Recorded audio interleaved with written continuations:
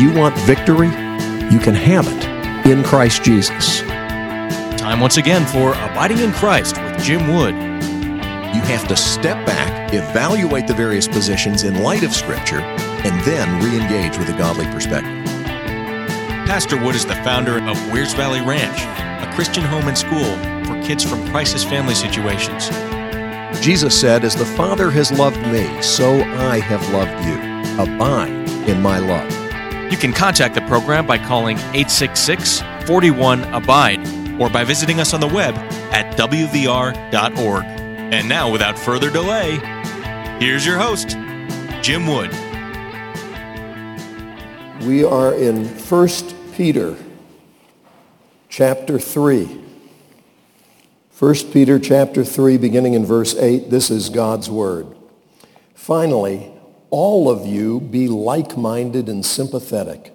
Love one another and be compassionate and humble, not paying back evil for evil or insult for insult, but on the contrary, giving a blessing, since you were called for this, so that you may inherit a blessing.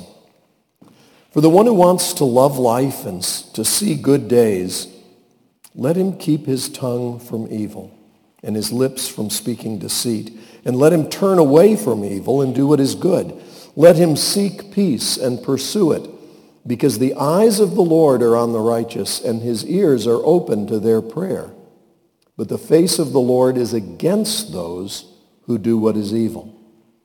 Who then will harm you if you're devoted to what is good? But even if you should suffer for righteousness, you are blessed. Do not fear what they fear or be intimidated, but in your hearts regard Christ the Lord as holy, ready at any time to give a defense to anyone who asks you for a reason for the hope that is in you. Yet do this with gentleness and respect, keeping a clear conscience, so that when you are accused, those who disparage your good conduct in Christ will be put to shame. For it is better to suffer for doing good, if that should be God's will, than for doing evil. For Christ also suffered for sins once for all, the righteous for the unrighteous, that he might bring you to God. He was put to death in the flesh, but made alive by the Spirit, in which he also went and made proclamation to the spirits in prison who in the past were disobedient, when God patiently waited in the days of Noah while the ark was being prepared. In it, a few, that is 8 people, were saved through water. Baptism, which corresponds to this, now saves you, not as the removal of dirt from the body, but the pledge of a good conscience toward God through the resurrection of Jesus Christ, who is gone into heaven and is at the right hand of God, with angels, authorities, and powers subject to him." May God add his blessing to this reading from his holy and inspired word. Finally, all of you, please notice that. Sometimes when we are reading the scriptures, we think, well, this doesn't really apply to me. Well, that's not really for me. Well, this was for them. This is for all of us, okay? Usually when we try and think that doesn't apply to us, we're just trying to avoid dealing with what God is saying. But here, the Holy Spirit speaking through the Apostle Peter doesn't give us that option. All of you, be like-minded and sympathetic. Love one another and be compassionate and humble, not paying back evil for evil or insult for insult. On the contrary, giving a blessing, since you were called for this, so that you may inherit a blessing. We are to live now in light of what we know about the future. I have many times over the years shared the illustration of the oldest of the 3 children we adopted from Ukraine, who was not a Christian at the time, but who, through the grace of God, displayed exactly the sort of mindset that Christians ought to display in the way that he responded when he found out he was going to be adopted by a family in America. He began giving away his stuff. his most prized possessions, and he was dirt poor living in an orphanage, but his most prized possessions he began to give to other kids in the orphanage. Why? Because he had been given a promise by people he'd never seen, but he'd been given a promise that he was going to be leaving where he was and going to a better place where all of his needs would be taken care of. And he believed that word. And so he acted on it. In light of what he anticipated in the future, he began to live in the here and now as one who didn't cling to his stuff, but instead gave generously because he believed the promise. Folks, if an unsaved orphan in Ukraine can behave that way, how much more we as children of God who have the Scriptures, who have the Holy Spirit living in us, need to do what this says. The way that we treat other people should be based on what God has done for us, is doing in us, and will do for eternity. That should control our conduct. Therefore, be like-minded and sympathetic. Love one another and be compassionate and humble, not paying back evil for evil or insult for insult, but on the contrary, giving a blessing, since you were called for this, so that you may inherit a blessing. We're going to be inheriting something so much better than anything in this life. What could anyone in this life possibly do to us that would cause us to feel justified in behaving in an unchristian manner?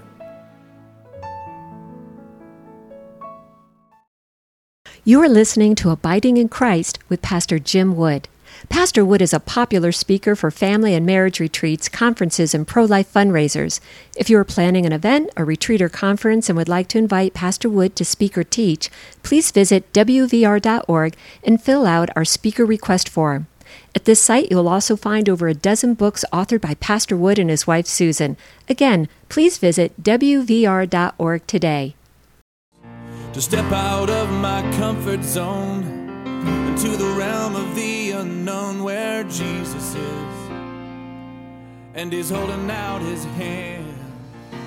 For the one who wants to love life and to see good days, let him keep his tongue from evil and his lips from speaking deceit. Let him turn away from evil and do what is good. Notice, turn away from evil. What do you do if you're in a situation and you realize, hey, this isn't right? Get away from there. Get out of that. Don't stay in it and say, you know, this really isn't right. This isn't good. Years ago, I was hiking up a mountain with a young lady from Louisiana that I was just getting to know. I'm now married to her. But we were hiking up the mountain together, just getting acquainted. We'd never held hands. And we were having some wonderful, deep conversations about the Lord and his call on our lives. And we had found out on that hike already at that point that I'd written a paper in college about wanting to have a children's home someday. And she had written a paper in college about wanting to have a children's home someday. And it was becoming clear to both of us that we were going to be spending the rest of our lives serving God together. But as I hiked up this trail, I stepped off the trail for just a moment in order to enjoy this beautiful view of the valley below. And as I stood there, my gaze fell to the space between my feet, where there was what turned out to be a 5-foot-long timber rattler, coiled and potentially ready to strike. Now, that would have been a very bad day if it had bitten me. But when I saw it, I didn't say, oh my goodness, there's a giant timber rattler coiled up between my feet. That is really remarkable. I was looking out at the valley below, and I was saying to Susan, who was a little further down the trail behind me, I was the trailblazer, going on ahead. She's a little further down. It was fairly steep country. And I was saying, Susie, you've got to see this. This is just absolutely magnificent. And then I took this flying leap through the air. Without a word, I simply, when I saw the snake, went and dove down the path and grabbed hold of her and began saying, thank you, Jesus. Praise you, Lord. Glory to God. Oh, thank you, Lord. Thank you, Jesus. Now, she didn't know about the snake. And as I say, I'd never even held her hand. So this was a rather abrupt change in behavior and a little hard for her to understand what was going on. I don't want to say that it was a snake that brought us together. But I will say this. If you encounter something that is evil, get out of there. Get out of there. Don't stand there and say, gee, this could turn out badly. Get out. Turn away from evil and do what is good. Let him seek peace and pursue it. Why? Because the eyes of the Lord are on the righteous and his ears are open to their prayer. But the face of the Lord is against those who do what is evil. Do you want to be on the same side as God? You want to get on his side? Do what is right. Do what you know he wants you to do, and don't do stuff that you know God hates. Don't lie. Don't practice deceit. Don't curse those who curse you. Don't pay back evil for evil. Instead, be compassionate and humble. Don't insult those who insult you. Who will harm you if you're devoted to what is good? But even if you should suffer for righteousness, you are blessed. Do not fear what they fear or be intimidated, but in your hearts regard Christ the Lord as holy. And be ready at any time to give a defense to anyone who asks you for a reason for the hope that is in you.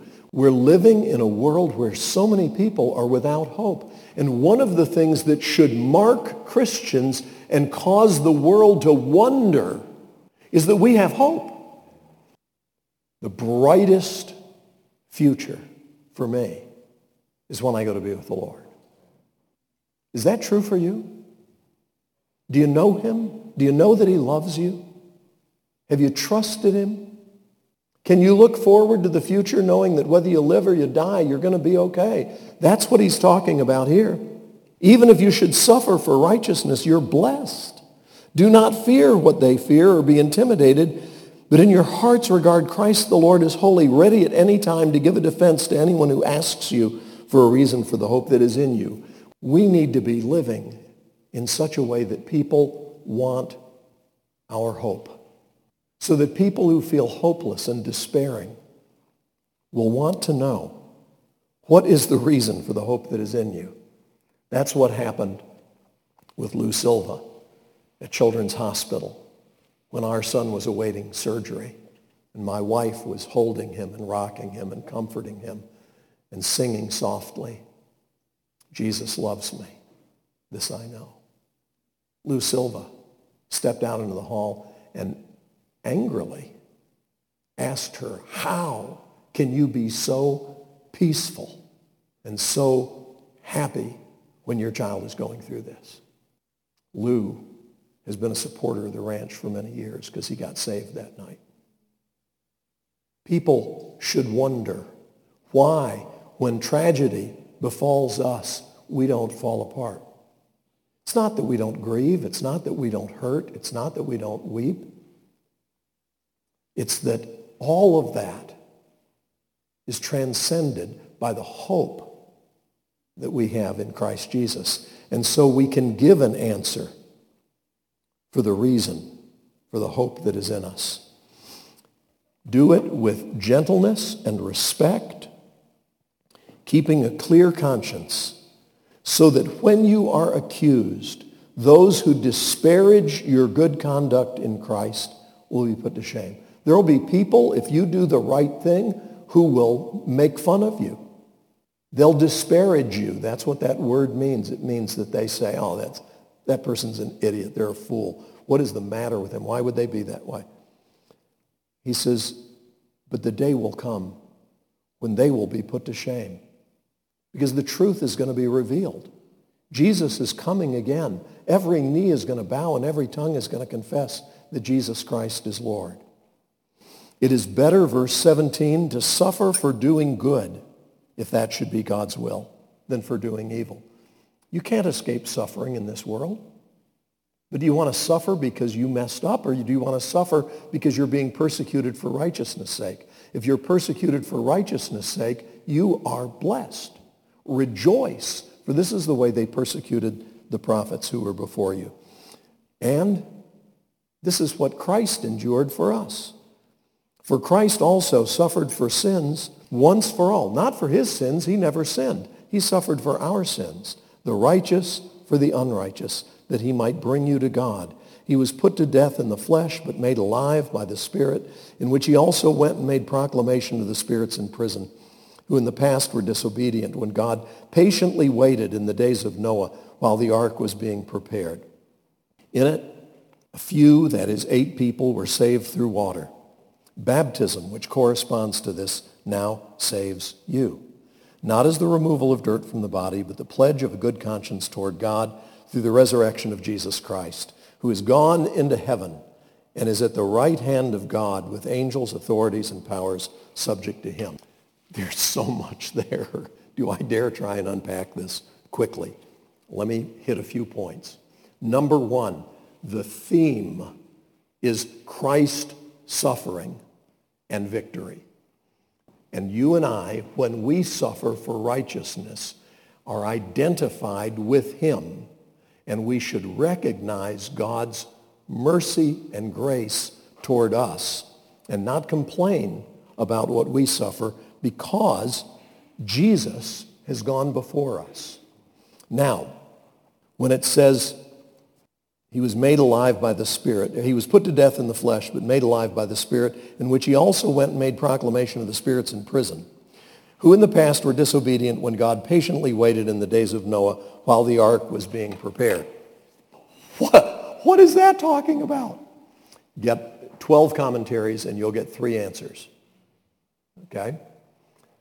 One view is that this is a reference to the fact that the Holy Spirit, the Spirit of Christ, was speaking through Noah to the people of his generation and giving them the opportunity to repent. That's a very defensible, orthodox, and non-spooky idea. And many folks embrace that and believe that's the thrust of that verse. The second is that it refers to angelic beings, and that there was proclamation made to them to basically announce Christ's victory, having conquered death by death, having paid for our sins there on the cross. That, I think, is perhaps a more consistent view. The third is that people who were in hell got a second chance after Jesus died. He went down and preached to them and gave them an opportunity to repent.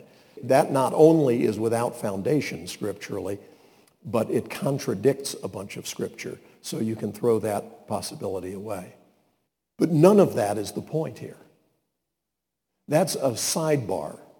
That's something he's mentioning. The focus is on Christ having suffered and through his suffering accomplished our salvation.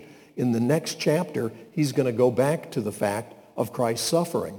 But the point is, when we suffer, we should not think, oh no, it's all falling apart.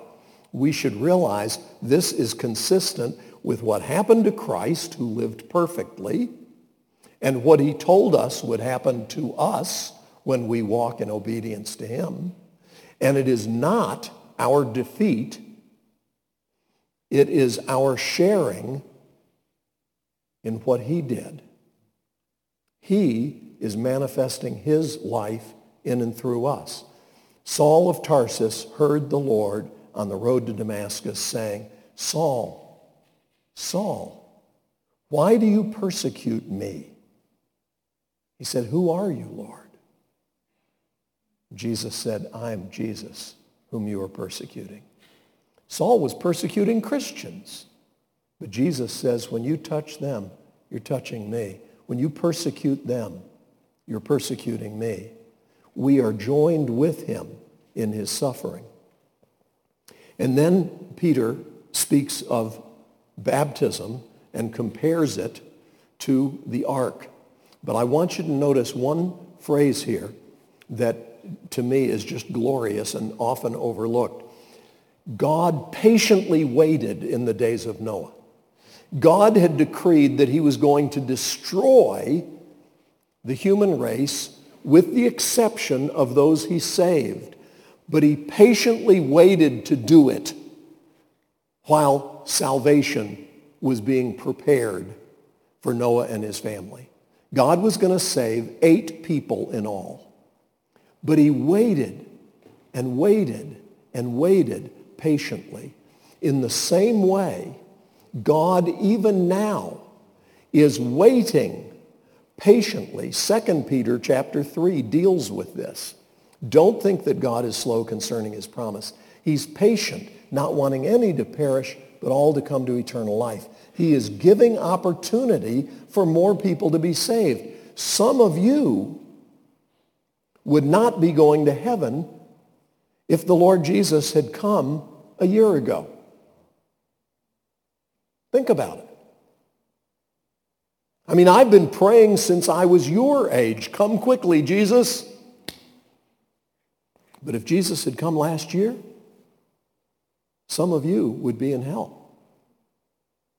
It is the Lord's patience that causes him to wait. And when we endure hardship, when we endure persecution, we need to realize God is at work and our salvation is sure. Look at what happened with Jesus, having suffered in that way. He has now gone into heaven, verse 22, and is at the right hand of God with angels, authorities, and powers subject to him. Okay, one final note. Baptism, which saves you. Sorry, we don't have time for that. No, just kidding. Let me say this. You're not saved by water baptism. Water baptism is a picture of what saves you. Has anybody ever seen a minivan, let's say, with a bunch of stick figures on the back? Okay? Some of you may have that on your vehicles. Okay? It's stick figures.